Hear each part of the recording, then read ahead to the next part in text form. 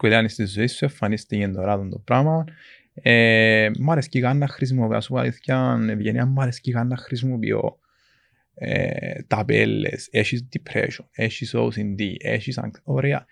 Αρέσκει να τα χρησιμοποιώ παραπάνω με άλλους επαγγελματίες υγείας για να συνεννοούμαστε. Ξέρεις πώς μπορώ να βοηθήσω το άτομο που έχει. Αλλά βρίσκω ότι πολλές φορές κάνουν παραπάνω κακό οι ταπέλες παρακαλώ. Οπότε ο τρόπος που προσεγγίζω είναι εξής. Έχεις τις παρεμβατικές δύσκολες σκέψεις που επηρεάζουν τη ζωή σου. Να μην μπορούμε να κάνουμε για να τις βοηθήσουμε. Αποφεύγω τις ταπέλες και τις... Νομίζω είναι πιο καλά. Νομίζω ότι βοηθάζει τα άτομα περισσότερο.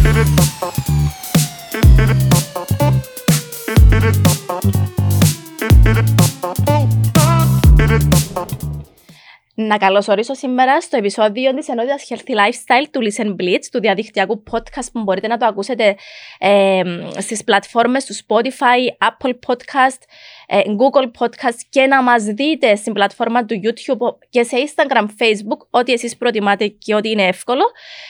Τον Ορέστη Κασινόπουλο, καλώς όρισες. Καλώς σας βρήκα, Ευγενία, ευχαριστώ πολύ για την... Εγώ ευχαριστώ έτσι που ήρθε σήμερα. Γνωρίζω ότι οι άνθρωποι που έτσι προσκαλώ και έρχονται εδώ έχουν πεβαρημένο πρόγραμμα και την τιμή μου που βρίσκουν έτσι λίγη ώρα για να έρθουν στο Listen Blitz. Όπως σου είχα πει και στην ανταλλαγή email σε ένα θέμα που το βρίσκω εξαιρετικά ενδιαφέρον, όπως και ήθελα να ζήσω και λίγο την εμπειρία του βίντεο podcast, οπότε με τα χαράς ήθελα να... Ευχαριστώ πάρα πολύ. Να γνωρίσουμε έτσι λίγο τον Ορέστη, να μας πει ποιος είναι και με τι ασχολείται και μετά να πάμε στο θέμα μας. Βεβαίως, καλό. Λοιπόν, ονομάζομαι Ορέστης Κασινόπουλος. Είμαι εγγεγραμμένος κλινικός ψυχολόγος. Έχω ολοκληρώσει τις σπουδές μου στην Αγγλία, συγκεκριμένα στο University of Nottingham, το προπτυχιακό, στο King's College London, το μεταπτυχιακό, και μετά επαναπατρίστηκα. Ήρθα στην Κύπρο και έκανα το PhD μου, το διδακτορικό μου στην κλινική ψυχολογία στο Πανεπιστήμιο Κύπρου. Έχει εδώ και 4 χρόνια εργάζομαι στον ιδιωτικό τομέα. Είμαι κλινικός ψυχολόγος, έχω ιδιωτικό γραφείο. Τα τελευταία 7 χρόνια διατηρώ μια εξωτερική συνεργασία με την Οργάνωση Παραπληγικών Κύπρου, όπου είμαι ένας εκ των 2 ψυχολόγων στο Κέντρο Αποκατάστασης Νοτιομυελικών Βλαβών στο Γενικό Νοσοκομείο, οπότε δουλεύουμε με άτομα με κάκωση των νότιων μυελών. Και πολύ πρόσφατα δημιούργησα το Safe Place Project τον Νιόβριν του 2021, όπου είναι ένα κέντρο ψυχικής υγείας, όπου φιλοξενούμε 7 ψυχολόγους με διάφορες ειδικότητες και ο στόχος μας είναι να βοηθήσουμε άτομα που έρχονται σε ατομικές παρεμβάσεις, σωματικές παρεμβάσεις, βιωματικά εργαστήρια και πολλά άλλα. Okay. Ενδιαφέρον. Και πριν πάω στο θέμα, θέλω να ρωτήσω, επειδή θεωρείται ταμπού αν πεις σε κάποιον επισκέπτω ένα ψυχολόγο, να συζητήσεις τα θέματα σου, οτιδήποτε σε αφορά, αμέσως ο άλλος έτσι λέει και του αρέσει, λέει και προσβάλλεις του, γιατί λέει σου τώρα να πω σε ψυχολόγο, έχω κάποιο πρόβλημα, συνδέουμε το λίγο με το, να το πω στα κυπριακά, ντά είμαι πελότσε, να πάω τούτον. Υπάρχει ενδιαφέρον. Πας εδώ που λες, Ευγενία, υπάρχει πάρα πολύ ενδιαφέρον. Αν ρωτήσεις κάποιον ψυχολόγο, ακόμα και τους ψυχολόγους που είναι στο ΓΕΣΥ, πολλά δύσκολα να βρεις ένα ψυχολόγο που είναι χιλιότερο που 1,5 μήνα waiting list. Ειδικά τον τελευταίο καιρό με τον κορονοϊό αυξήθηκαν πάρα πολλά η ζήτηση, τα cases. Ναι, υπάρχει στίγμα, θα σου πω ότι δεν υπάρχει στίγμα και δυστυχώς αν με ρωτάς η άποψη μου το πώς δημιουργήθηκε το στίγμα, εκτός το ότι είμαστε μια πολλά μικρή κοινωνία, πιθανόν τούτα όλα τα συνθήματα που μπορεί να ακούμε κάποτε στο ποδόσφαιρο, το τρελογιατρός, τα ψυχοφάρμακα, το έναν το άλλο, σίγουρα έπαιξαν λίγο τον ρόλο τους στο να διαμορφώσουν μια αφήγηση προς τα έξω του τύπου όποιος πάει σε έναν ειδικό ψυχικής υγείας έχει ένα θέμα. Όμως ο κόσμος ξεκίνησε σιγά σιγά και είναι πιο ανοιχτός, είναι πιο δεχτικός στο να δει ψυχολόγων. Και εμείς ήδη που μέσω έτσι δουλειάς ή αρθρογραφίας προσπαθούμε σιγά σιγά να το βγάλουμε προς τα έξω. Έχουμε δρόμο ακόμα, αλλά νομίζω ότι είμαστε πολλά καλύτερα από ότι ήμασταν πριν 15, 20, 25 χρόνια. Ναι. Και εκείνο που συγχύζει ο κόσμος είναι η διαφορά του ψυχολόγου με το ψυχιάτρο. Ισχύει. Να το διευκρινίσουμε μια και καλή. Λοιπόν, ο ψυχολόγος στην Κύπρο, ο κλινικός ψυχολόγος, ας το πούμε, στην Κύπρο και σε πολλές χώρες, δεν είναι γιατρός. Δηλαδή, δεν δικαιούται να συνταγογραφήσει. Ο ψυχολόγος παρέχει υπηρεσίες στήριξης μέσω του εργαλείου του διαλόγου. Θα κάνει διάγνωση, θα κάνει διάλογο μέσα από διάφορες τεχνικές και συζητήσεις να βοηθήσει το άτομο να βρει κάποιες λύσεις, ας το πούμε, στα προβλήματα του. Ο ψυχίατρος, επί το πλήστον, επειδή είναι γιατρός, δικαιούται να χορηγήσει φαρμακευτική αγωγή και κάποιοι ψυχίατροι μπορεί να παρέχουν συμπληρωματικά και στήριξη, αλλά συνήθως οι ψυχίατροι αρκούνται λίγο περισσότερο στη φαρμακευτική αγωγή. Ναι. Ωραία. Ας πάμε τώρα στο θέμα μας που σε κάλεσα σήμερα για να συζητήσουμε. Ιδεοψυχαναγκαστική διαταραχή. Να εξηγήσουμε λίγο τι είναι. Και να χρησιμοποιούμε έτσι τον αγγλικό όρο που να μου θέσεις, γιατί έτσι νομίζω είναι γνωστό και στον περισσότερο κόσμο. Συμφωνώ, ναι. Λοιπόν, η ιδεοψυχαναγκαστική διαταραχή, μεγάλη λέξη, ναι.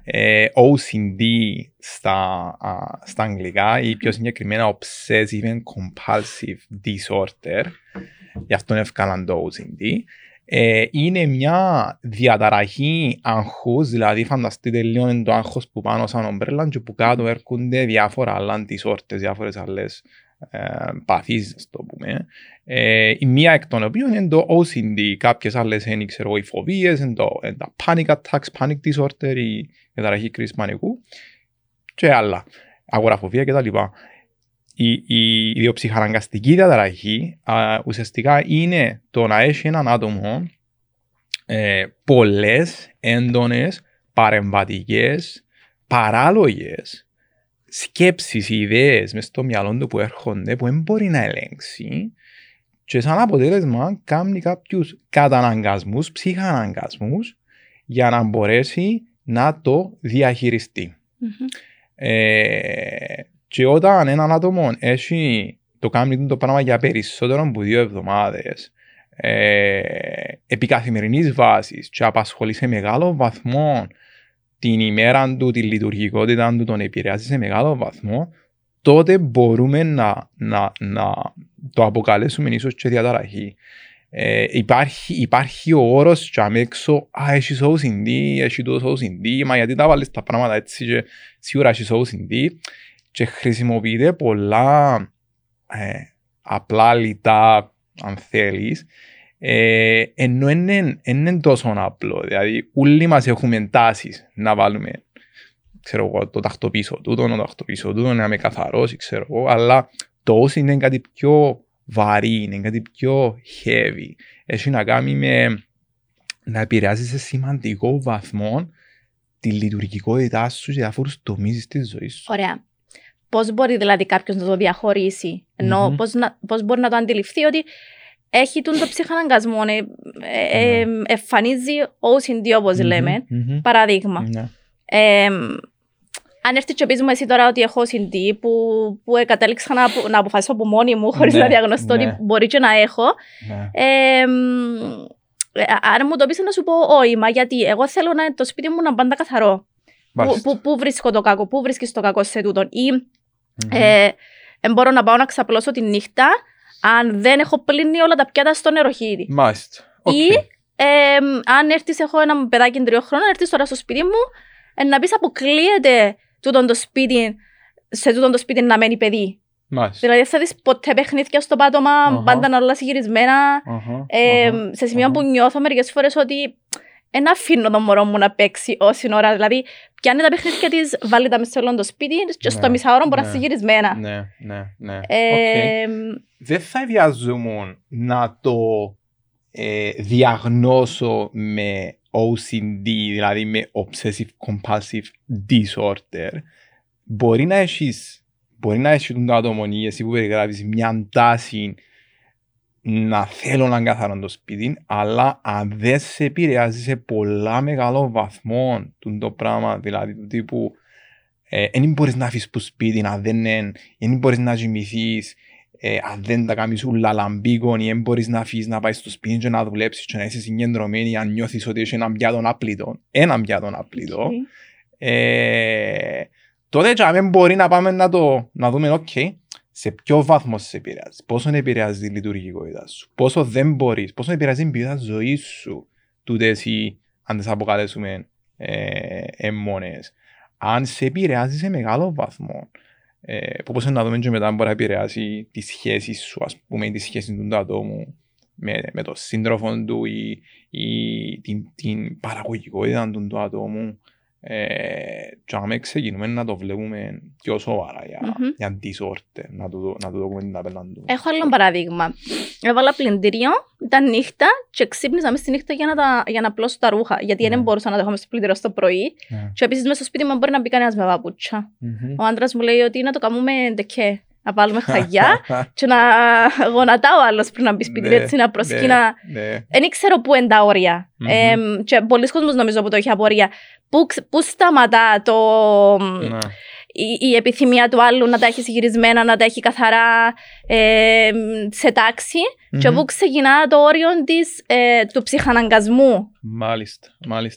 Το πράγμα, όσον το συνεχίσεις π.χ. να το κάνεις, να τρέφεται, να ταΐζεται και να συνεχίσει να γίνεται, μπορεί και φόρους ζωής. Πού το διαχωρίζουμε, αν είναι disorder, αν είναι πρόβλημα και πρέπει να το δούμε πιο ζεστά, ή αν ξέρεις, έχουμε μια αντάση, και εγώ έχω μια αντάση, ας πούμε, ξέρω εγώ, να πρέπει να απαντήσω σε όλα μου τα emails, ας πούμε, ξέρω εγώ, σήμερα, ή πρέπει να λέξω ένα document 5, 6, 7 φορές πριν το στείλω, γιατί θέλω να έχει κάποια λάθη πάνω. Που διαχωρίζω το αν είμαι perfectionist, τελειομανής ή έχω OCD. Νομίζω το κύριο ερώτημα είναι αν τούτε η ανάγκη σου επηρεάζει, για παράδειγμα, τον ύπνο σου.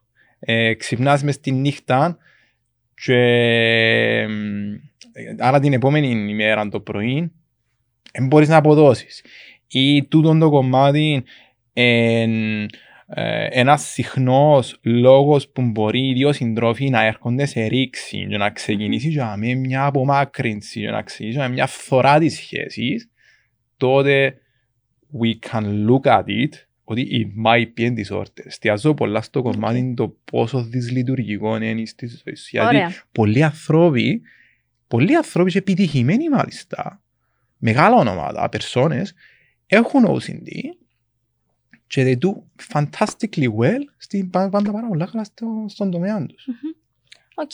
Άρα, αν ξεκινήσει τούτο να επηρεάζει τη ζωή μου και να επηρεάζει και τους άλλους που είναι δίπλα μου, κοντά μου, είτε στον εργασιακό τομέα είτε στο οικογενειακό περιβάλλον, τότε πρέπει να αποφασίσω ότι πρέπει να επισκεφθώ κάποιον. Σωστά, είναι το σημείο το οποίο πρέπει να πω, πρέπει να επισκεφθώ κάποιον ειδικό. Ακριβώς. Ωραία. Επειδή οι ψυχολόγοι χωρίζονται σε διάφορα, ποιον πρέπει να επισκεφτώ ακριβώς, γιατί και ο κόσμος δεν ξέρει. Ψάχνει τις λίστες και βλέπει.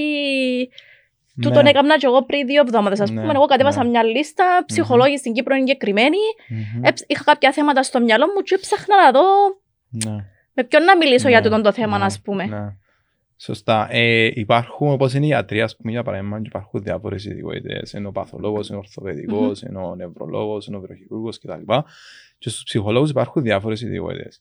Οι κύριες ειδικότητες που υπάρχουν στους ψυχολόγους είναι, ας ξεκινήσουμε με τα παιδάκια, ενώ σχολικός, εκπαιδευτικός ψυχολόγος που ασχολείται περισσότερο με παιδιά, εφήβους, και πώς μπορεί να τους βοηθήσει μέσα από το εκπαιδευτικό σύστημα, μέσα από συμβουλευτική, μέσα στα παιδάκια ή συμβουλευτική γονέων, ενώ συμβουλευτικός ψυχολόγος που είναι πολλά κοντά στον κλινικό ψυχολόγο.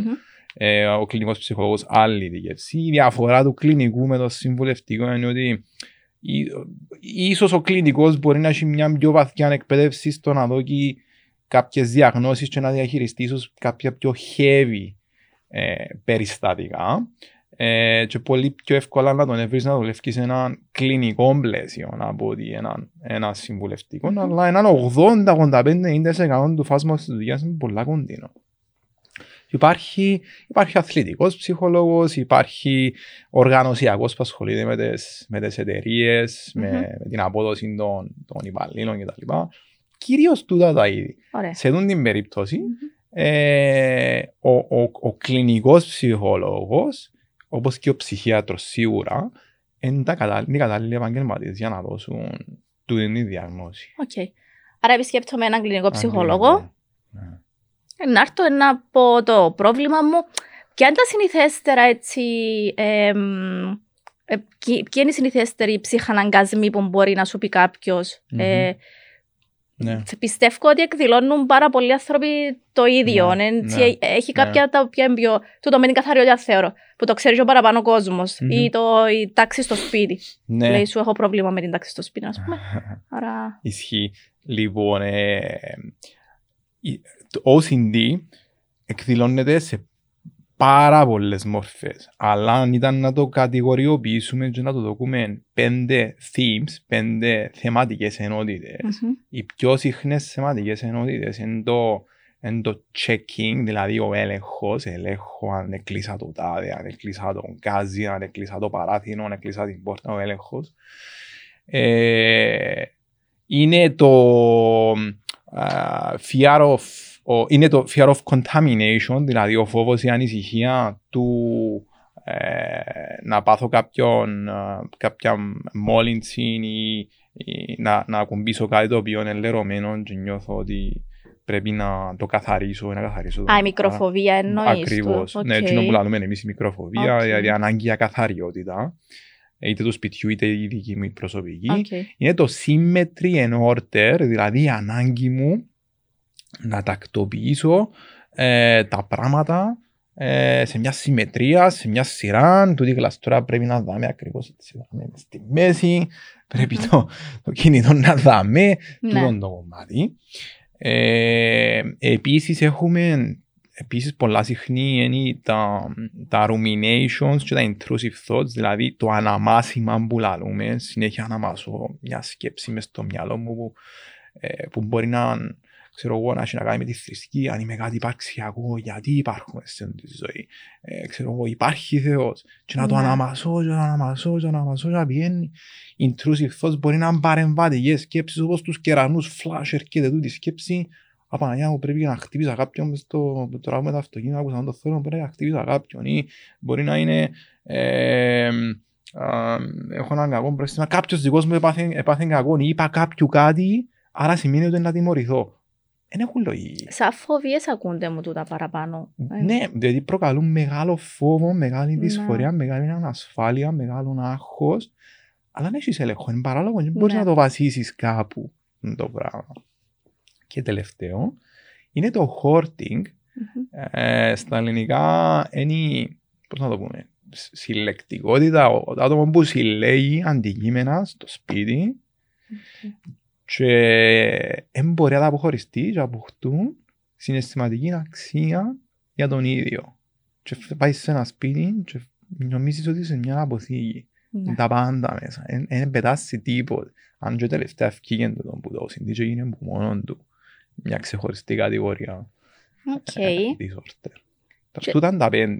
Και για να σου ολοκληρώσω, το κάθε ένα που τούτα έχει τις δικές του μορφές. Ενώ όπως τα flavors of ice cream, δηλαδή σκέφτομαι ότι έχουμε διάφορες μάρκες παγωτά, αν μην πούμε μάρκες, επωνυμίες. Κάθε μάρκα έχει τα δικά του παγωτά και το κάθε παγωτά έχει διάφορες γεύσεις. Διάφορες γεύσεις. Το checking έχει διάφορες γεύσεις. Το καθαριότητα κινήσει διάφορες μορφές. Τι εννοείς τα επίπεδα? Ενώ ας πούμε μπορεί για παράδειγμα εσύ να έχεις θέμα με την καθαριότητα, ας πούμε... Μόνο στο σπίτι μου. Στο σπίτι. Δεν με πειράζει κάπου. Ακριβώς, ενώ κάποιον άλλον άτομο μπορεί να το θέμα του η καθαριότητα συγκεκριμένα με τα πόμολα ή με το πάτωμα ή με τον μπάνιο, να πρέπει να πλύνω διάφορα σημεία του σώματος μου χι φορές με το συγκεκριμένο τρόπο, με το συγκεκριμένο sequence. Πάλι είναι καθαριότητα, αλλά είναι κάπου αλλού. και είναι μια άλλη γεύση, άλλο flavor. Ωραία. Πώς καταλήγει έναν άτομο να έχει τούτους τους ψυχαναγκασμούς, ενώ τι πρέπει να έχει περάσει από τη ζωή του, μπορεί να μην έτυχε να περάσει κάτι από τη ζωή του. Για παράδειγμα, όπως το περιστατικό με τις σαν φοβίες που το σκέφτεται συνέχεια, ίσως για παράδειγμα να πέρασε, για παράδειγμα ο άνθρωπος που μέσα στο αυτοκίνητο και σκέφτεται ή ότι πρέπει να γυρίσω να κλείσω τις πρίζες, για παράδειγμα, μπορεί να περάσει από, ξέρω εγώ, μια πυρκαγιά στο παρελθόν, έναν ατύχημα με το αυτοκίνητο, κάτι και να του έμεινε. Μπορεί, αλλά όχι απαραίτητα. Δεν υπάρχει ακριβής λόγος και εξήγηση πολλές φορές που μπορούμε να πούμε εν τούτον το συγκεκριμένο το συμβάν και οδήγησε σε στο OCD. Κάποιες φορές μπορεί να κάνεις μια σύνδεση με κάτι, αλλά στη ψυχολογία υπάρχει ένα μοντέλο, μια θεωρία που ονομάζεται διάθεσης stress model. Δηλαδή, τι σημαίνει τούτο, με πολλά απλά λόγια. Εγώ και εσύ και πολλοί από εμάς έχουμε μια προδιάθεση γενετική, να το πούμε, κληρονομική, να το πούμε, να αναπτύξουμε κάτι στη ζωή μας. Okay. Π.χ. εγώ μπορώ να έχω την προδιάθεση να αναπτύξω κατάθλιψη, ας πούμε. Εσύ μπορεί να έχεις την προδιάθεση να αναπτύξεις συγκεκριμένες φοβίες. Το στρες το κομμάτι είναι ότι σε μια φάση της ζωής μας που νιώθουμε αρκετά στρες, π.χ. αλλάσουν οι ρόλοι μου στη ζωή, έχασα τη δουλειά μου, ευκήκα από μια σχέση, είχα μια τραυματική δύσκολη εμπειρία, τούτη η περίοδος είναι πολλά δύσκολη για μένα, είμαστε πιο ευάλωτοι να βγει στην επιφάνεια εκείνο που μες στα genes μας, μες στον DNA μας, ας το πούμε. Τούτη η θεωρία είναι επικρατέστερη του πώς εμφανίζουν. Ένας συνδυασμός κληρονομικότητας, ας το πούμε, γιατί αν το έχουν οι γονείς μας ή ένα από τα αδερφιά μας, είναι πολλά πιο πιθανό λόγια απαραίτητα να το αναπτύξουμε και εμείς. Και αν συμβαίνει μια stressful περίοδος στη ζωή μας, μπορεί να εκδηλωθεί το OCD. Αλλά να εκδηλωθεί ένα απρόβλεπτο το πότε εκδηλώνεται. Κατά μέσον όρο θα λέγα ότι εκδηλώνεται περίπου γύρω στα 20 μας. Μετά τα 35 δύσκολα κάποιος να εμφανιστεί το OCD μες στη ζωή του. Αν δεν το έχεις εκδηλώσει ως τα 35, most likely θα το εκδηλώσεις μετά. It affects equally και άντρες και γυναίκες. Μπράβο. Τούτη ήταν και επόμενη ερωτήση. Το ίδιο περίπου. Που το βλέπουμε πιο συχνά και σε τι ηλικίες. Αν και σε πιο μικρές ηλικίες, παιδική, εφηβική ηλικία, μπορεί να δούμε μια τάση να κάνει affect περισσότερο αγόρια από την κοπέλα, από την κοριτσιά. Νομίζω ότι εκδηλώνεται στις γυναίκες παραπάνω. Έχουμε διάφορα θέματα εμείς οι γυναίκες. Το άγχος, το γενικευμένο, το άγχος, ναι. Περίπου 4,5% γυναίκες και ένα πιο μικρό ποσοστό στους άντρες, αλλά στο OCD ενθιάλεει. Περίπου ίσα τα ποσοστά. Ναι. Μάλιστα. Εν τω μεταξύ, να εκδηλωθεί σε μικρή ηλικία, όπως λέμε, μεγαλώνει. Δηλαδή, το φαινόμενο, για παράδειγμα, ξεκινώ στην ηλικία σε πιο μικρή. Εγώ νομίζω ότι ψυχαναγκαστικό έχω, νομίζω, αυξάνεται όσο μεγαλώνω και όσο μπαίνουν και άλλα πράγματα στη ζωή μου. Όταν ήμουν μόνη μου, δεν είχα τόσα θέματα. Όταν μετά που συζούσα, είχα περισσότερα θέματα με την καθαριότητα, ας πούμε, ή με το συγγύρισμα. Μετά που ήρθε και το μωρό, ακόμα παραπάνω. Ναι, βασικά όσο αυξάνονται τα responsibilities και το άγχος μας στη ζωή, παρατηρείται μια τάση να αυξάνεται το δεν ξέρω πού φτάνει η κλιμάκωση του πράγματος, αλλά... Όμως στην πορεία, δηλαδή σπάνια να βρεις έναν παππούν και μια γιαγιά και να πεις έχει OCD τούτος. Μετά από κάποια φάση και μετά, πολλά disorders ξεκινούν και κατευνάζουν και ρεμούν που μόνα τους. Νομίζω κάπου κουράζεσαι. Κάπου κουράζεται το OCD, κάπου βαρκέτεσαι, θέλει να φύγει να πάει σε κάποιον άλλον. Κάπως και η προσωπικότητα μας, κάποια στοιχεία προσωπικότητας μας με την παράδοση του χρόνου ξεκινούν και αλλάσουν, ας πούμε. Γινόμαστε ίσως λιγότερο neurotic, λιγότερο νευρικοί, είμαστε λίγο πιο agreeable, οπότε και τούτα μπορεί να παίξουν τον ρόλο τους. Αλλά ναι, όπως είπες, ναι, επειδή είναι κάτω από το φάσμα του άγχους, όσο μεγαλώνει το άγχος μας και οι υποχρεώσεις μας μες στη ζωή, θα μείνει ανεπηρεάστον το OCD. Όσον το ταΐζουμε το OCD, όσον του διούμε τροφή και κάνουμε κάτι γιατί νομίζουμε το πράγμα που κάνουμε να το ανακουφίσει, ταΐζουμε το και μεγαλώνουμε το. Ωραία. Και τι θεραπεία προτείνεται, ας πούμε, ή πόσες συνεδρίες, για παράδειγμα, μπορεί να χρειαστώ με το ψυχολόγο μου, ή... Ναι.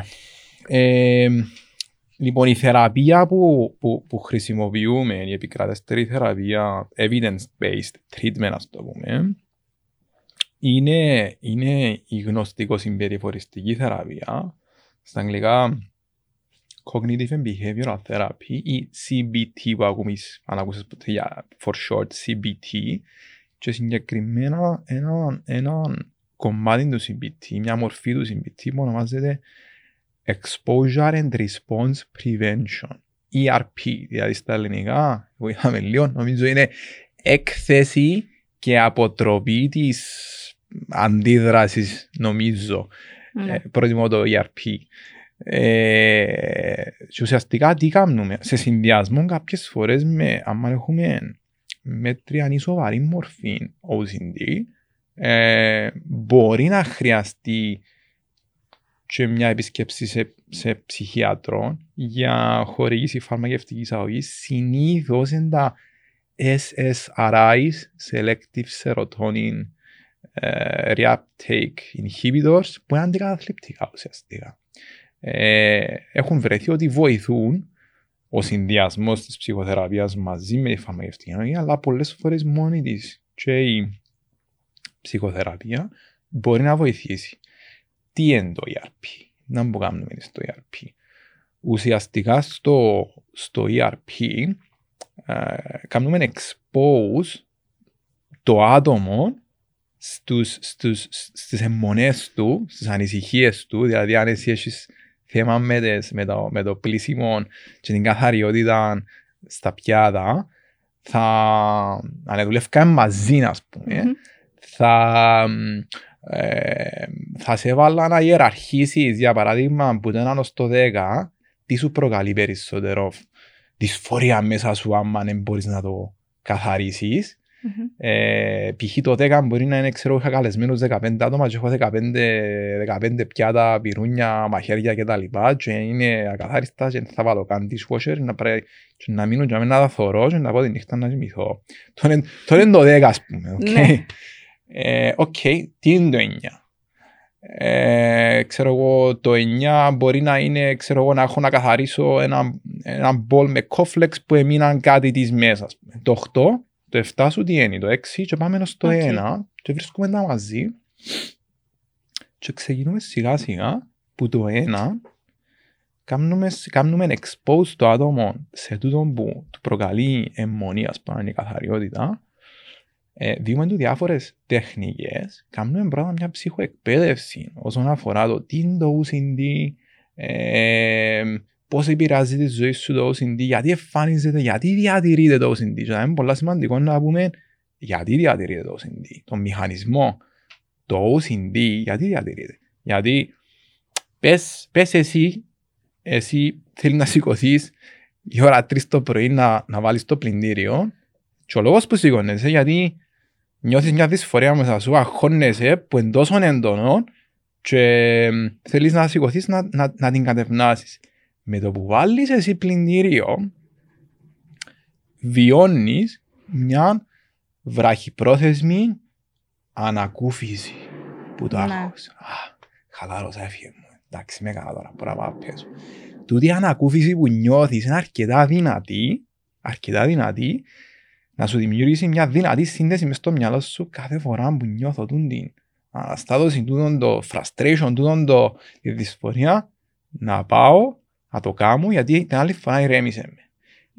Και μαθαίνει το μυαλό ότι υπάρχει ένας φαύλος κύκλος, δημιουργείται μια σύνδεση και κάθε φορά που εμφανίζεται, ξέρει το μυαλό σου να μπορεί να πάει να κάνει. Ναι. Αλλά έτσι διαιωνίζεται το πρόβλημα. Οπότε εμείς να έρθουμε να σπάσουμε τον φαύλο κύκλο σε ένα σημείο και που στο compulsion. Το compulsion, ο καταναγκασμός, είναι εκείνο που ξέρουμε ότι διατηρεί την αιμονή, διατηρεί το OCD. Οπότε εμείς να έρθουμε και να αποτρέψουμε το άτομο που το να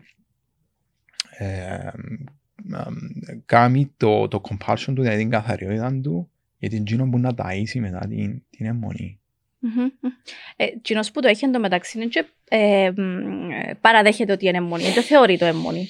Θεωρείται ότι είναι κάτι το οποίο είναι μέρος της ζωής. Ας πούμε, εγώ έχω πάρα πολλές δικαιολογίες να σου πω. Ναι. Το ότι σηκώθηκα η ώρα της να βάλω πλυντήριο, θεωρώ το θέμα προγραμματισμού. Ξέρω ότι να τελειώσει σε 2 ώρες, ξέρω ότι η ώρα 5:30 να σηκωθώ, ξέρω ότι έχω μισή ώρα να αντιθώ για να ξεκινήσω από δουλειά. So, να προλάβω να το απλώσω, να έχει γίνει το πρωί, να το αφήγω έξω. Ναι. Στο δικό μου το επίπεδο εμένα έτσι λειτουργά. Αλλά εγώ δεν μπορώ να λειτουργήσω διαφορετικά. Δεν μπορώ να λειτουργήσω χωρίς πρόγραμμα. Κάθε μέρα έχω πρόγραμμα και το πράγμα κουράζει με. Δηλαδή, ως τη νύχτα είμαι εξαντλημένη. Αλλά και τώρα που μιλώ, με βάση θεωρώ την ώρα, ξέρω ότι μετά έχω να κάνω τούτον.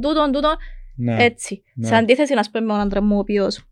Δεν ξέρω, έτσι ακόμενος με το πρόγραμμα και τις ώρες. Δεν έχει αντίληψη του να έρθω η ώρα 10 και μπορεί να είναι 10. Ναι ρε παιδί μου, και παίρνουν πιο ωραία τη ζωή τους τούτοι άνθρωποι. Το ερώτημα είναι το εξής, μέχρι ποιο βαθμό εμένα τι φοβούμαι, τι ανησυχώ ότι να χάσω αν δεν είμαι σε πρόγραμμα, τι να συμβεί, πόσο το μυαλό μου αν δεν είναι μονές, πόσο του η ανησυχία ή ο θόρυβος που έχω στο μυαλό μου, το noise που τζάμε και κατευνάζει. Ποιο είναι το χειρότερο σενάριο που μπορεί να γίνει αν δεν ή αν χάσω μια φορά το πρόγραμμα και πόσο ευέλικτος μου επιτρέπει να είμαι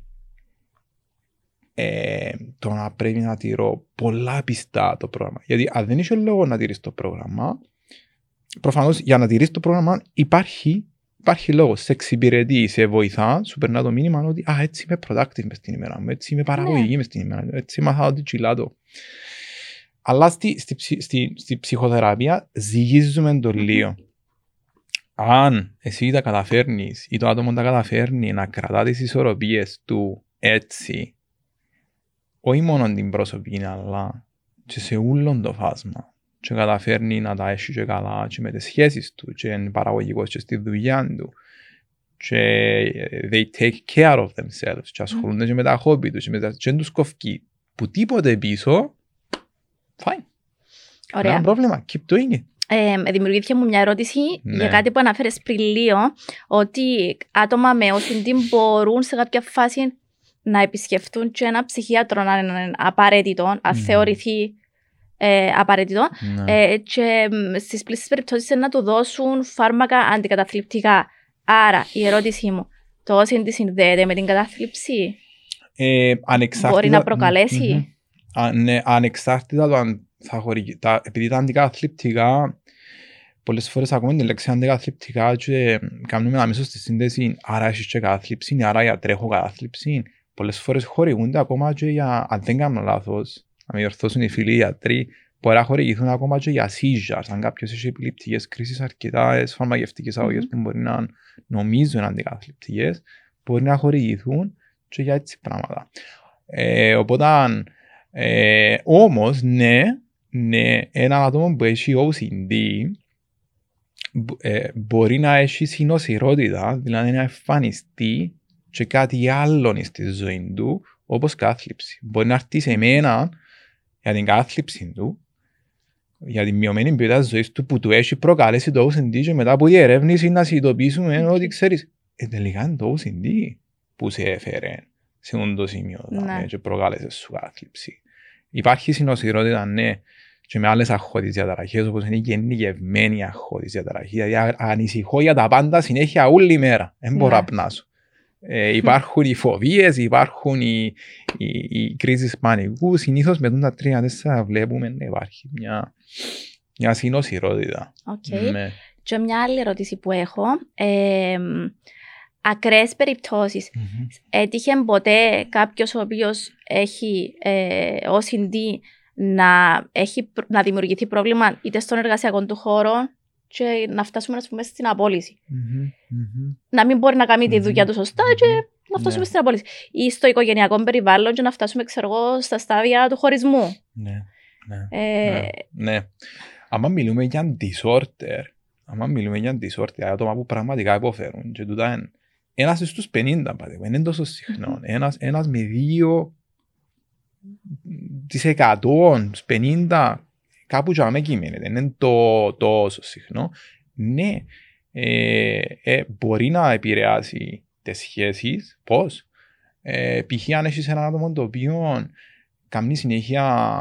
έχει συνέχεια αιμονές που αφορά σχέσεις, ότι έκανα κακό κάποιου ή εν είμαι αρεστός ή κάτι είπα και πρόσβαλα, ή έχει ένα θέμα, νομίζει ότι έχει ένα θέμα και συνέχεια κάνει seek reassurance, συνέχεια να ζητεί επιβεβαίωση, όχι μια-δυο φορές την ημέρα, πολλές φορές την ημέρα. Ναι, μπορείς να καταλάβεις αν το πράγμα συμβαίνει καθημερινά επί πολλές μέρες, επί μήνες, επί χρόνια, μπορεί να φθείρει μια σχέση. Ή αν εγώ πρέπει να ελέγξω τις πόρτες 15 φορές ή πρέπει να καθαρίσω όλα τα πράγματα το κάθε τι και παίρνει μου χρόνο το πράγμα και καθυστερώ στη δουλειά ή πάω στη δουλειά και ο νους μου είναι τζάμε, είμαι αλλού. Πειράζει την παραγωγικότητα μου. Άρα αν επηρεάζει την παραγωγικότητα μου, ναι, μπορεί να έχω επιπτώσεις στη δουλειά μου. Ναι. Ή με τις φιλίες, αν κάθε φορά που φκένω έξω ή μάλλον αποφεύγω να φκένω έξω. Γιατί φοβούμαι ότι να οδηγήσω και να χτυπήσω κάποιους και θέλω να ρισκάρω να μπω σε τη διαδικασία, να έρθουν παρεμβατικές σκέψεις και να βοηθώ ότι προτιμώ να μείνω σπίτι. Ναι, αλλά αν μείνεις σπίτι, περιορίζεις τη ζωή σου. Χάνεις προσκλήσεις που έξω. Περιορίζεσαι. Οπότε το πράγμα μπορεί να σε απομονώσει. Οπότε το OCD είναι έτσι λίγο ύπουλο. Μπορεί να σου έρθει με διάφορους τρόπους και συγκαταλέγεται στον Παγκόσμιο Οργανισμό Υγείας μέσα στα top 10 illnesses ή conditions που μπορεί να προκαλέσουν disability. Ναι. Number one είναι το depression. Νομίζω αν δεν κάνω λάθος, έκτον ή έβδομον είναι το OCD. Ναι, γιατί χαλά την ποιότητα της ζωής σου, Ακριβώς. οπότε δεν είναι υγεία ουσιαστικά. Exactly. Ακριβώς. Έχουμε κάτι άλλο που πρέπει να αναφέρουμε για το OCD, κάτι άλλο που εσύ βλέπεις στην καθημερινότητά σου? Ναι, εγώ προσωπικά ο τρόπος που μου αρέσει να προσεγγίζω το OCD όταν δουλεύω με κάποια cases με το OCD, μου αρέσει πολύ να το κάνω διότι μια περσόνα. Διότι human characteristics, δηλαδή το OCD σου, δεν μπορούσε να δει το OCD σου, δεν μπορούσε να κάνει. Θέλω να σου παίξει παιχνίδια το OCD σου. Αρέσκει μου να αλλάσω τη σχέση του OCD με το άτομο με τη σχέση του ατόμου με το OCD. Να του πω, ξέρεις, το OCD σου μες στο μυαλό σου και είναι ένας μπούλι.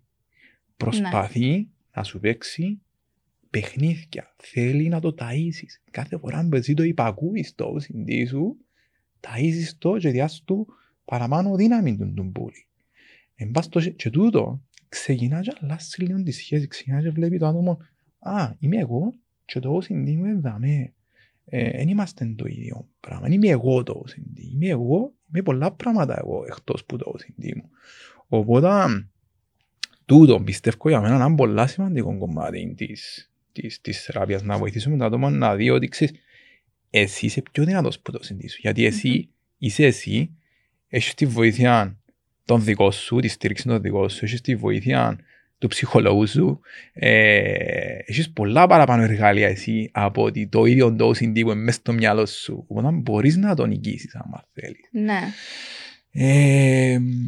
Αλλά ναι, το OCD και κλείνω με τούτο είναι ότι πολλές φορές χρησιμοποιείται έτσι πολλά lightly και τα άτομα που πραγματικά έχουν OCD they might even become offended γιατί μπορεί ο άλλος που νιώθει ότι το να τα βάλω όλα σε σειρά που είναι κάτι huge. Απλά είμαι κάμα το έτσι ok με τούτο. Για τον άλλον όμως που έχει τον disorder να τον τρώει όλη μέρα και να το σκέφτεται και να περάσουν ώρες και να φάει ώρες που είναι. Και είναι πραγματικά ένα disorder που είναι πράγματι. Οπότε έτσι κλείνοντας θα σας αφήσουμε ένα μήνυμα ότι εσύ να μου πεις βασικά το μήνυμα, ότι ξέρω εγώ, οι άνθρωποι που βλέπουν ότι επηρεάζεται η ζωή τους που τούτους τους ψυχαναγκασμούς, θεωρώ και πιστεύω ότι είναι καλό να πάνε να μοιραστούν τους ψυχαναγκασμούς τους και τις φοβίες τους με κάποιον ειδικό. Ναι. Θα ήθελα με τη σειρά μου σαν ειδικός ψυχικής υγείας, θα ήθελα να ενθαρρύνω άτομα αν παρατηρούν ότι τούτες οι δύσκολες σκέψεις που εμφανίζονται στο μυαλό τους ξεκινούν να επηρεάζουν τη ζωή τους, ότι υπάρχει τρόπος αντιμετώπισης, μπορούν να μάθουν να το διαχειρίζονται. Δεν είναι καθόλου κακό να επισκεφτούν έναν ειδικό επαγγελματία. Ειδικά αν μπορεί να το κάνουν και μια επένδυση για τη δική τους ψυχική υγεία. Υπάρχουν οι έρευνες, υπάρχουν οι παρεμβάσεις, ξέρουμε ότι δουλεύουν, είναι treatable, οπότε ναι, why suffer, γιατί να το αφήσεις να σε... Και σε καμία περίπτωση, διόρθωσμα αν θα πω κάτι λάθος, κάποιος που έχει ψυχαναγκασμούς θεωρείται και ψυχικά διαταραγμένος, ενώ στα όρια του πρέπει να νοσηλευτώ. Να μην νομίζουν ότι σε εκείνον το στάδιο και να φοβούνται να μην επισκέπτονται κάποιο ψυχολόγο γιατί φοβούνται τη διάγνωση ότι είναι κάτι χειρότερο από εκείνον που συζητήσαμε ήδη. Έχεις μια δυσκολία στη ζωή σου, εμφανίστηκε τώρα το πράγμα. Μ' αρέσκει καν να χρησιμοποιώ, σου αλήθεια, Ευγενία, μ' αρέσκει καν να χρησιμοποιώ ταπέλες, έχεις depression, έχεις OCD, έχεις ωραία. Αρέσκει να τα χρησιμοποιώ παραπάνω με άλλους επαγγελματίες υγείας για να συνεννοούμαστε. Ξέρεις πώς μπορώ να βοηθήσω το άτομο που έχει. Αλλά βρίσκω ότι πολλές φορές κάνουν παραπάνω κακό οι ταπέλες παρακαλώ. Οπότε ο τρόπος που προσεγγίζω είναι εξής. Έχεις τις παρεμβατικές δύσκολες σκέψεις που επηρεάζουν τη ζωή σου. Να μην μπορούμε να κάνουμε για να τις βοηθήσουμε. Αποφεύγω τις ταπέλες και τις... Νομίζω είναι πιο καλά. Νομίζω ότι βοηθάζει τα άτομα περισσότερο, γιατί είμαι άνθρωπος και έχω τις δυσκολίες. Δεν είμαι άτομο που λειτουργώ στη ζωή μου με OCD. Πολλά διαφορετικό. Τέλεια. Ωραία. Ορέστη, ευχαριστώ πάρα πολύ. Ελπίζω να βοηθήσαμε κάπως, να λύσαμε κάποιες απορίες. Οτιδήποτε άλλο έχετε, εγώ να βάλω κάτω από το βίντεο του YouTube link με τα στοιχεία του Ορέστη. Μπορείτε να επισκεφτείτε το link όπως έκανα και εγώ, το website, τηλέφωνο, διεύθυνση που μπορούμε να σε βρούμε, να συζητήσετε μαζί του. Ευχαριστώ πολύ, Ευγενία, την ευκαιρία μου έδωσες και εμένα να πω κάποια πράγματα για το OCD. Απόλαυσα και εγώ τη συζήτησή μας και ανυπομονώ στην πορεία θα έχουμε κάτι άλλο. Ναι, γιατί μεγάλο το φάσμα. Είναι πολύ ενδιαφέρον ο κλινικός ψυχολόγος με το τι μπορεί να ασχοληθεί και τι μπορεί. Και πιστεύω ότι ο περισσότερος κόσμος, ειδικά στο 2022, έχει διάφορα θέματα τα οποία πρέπει να λύσει. Ούλοι έχουμε κάτι. Ναι.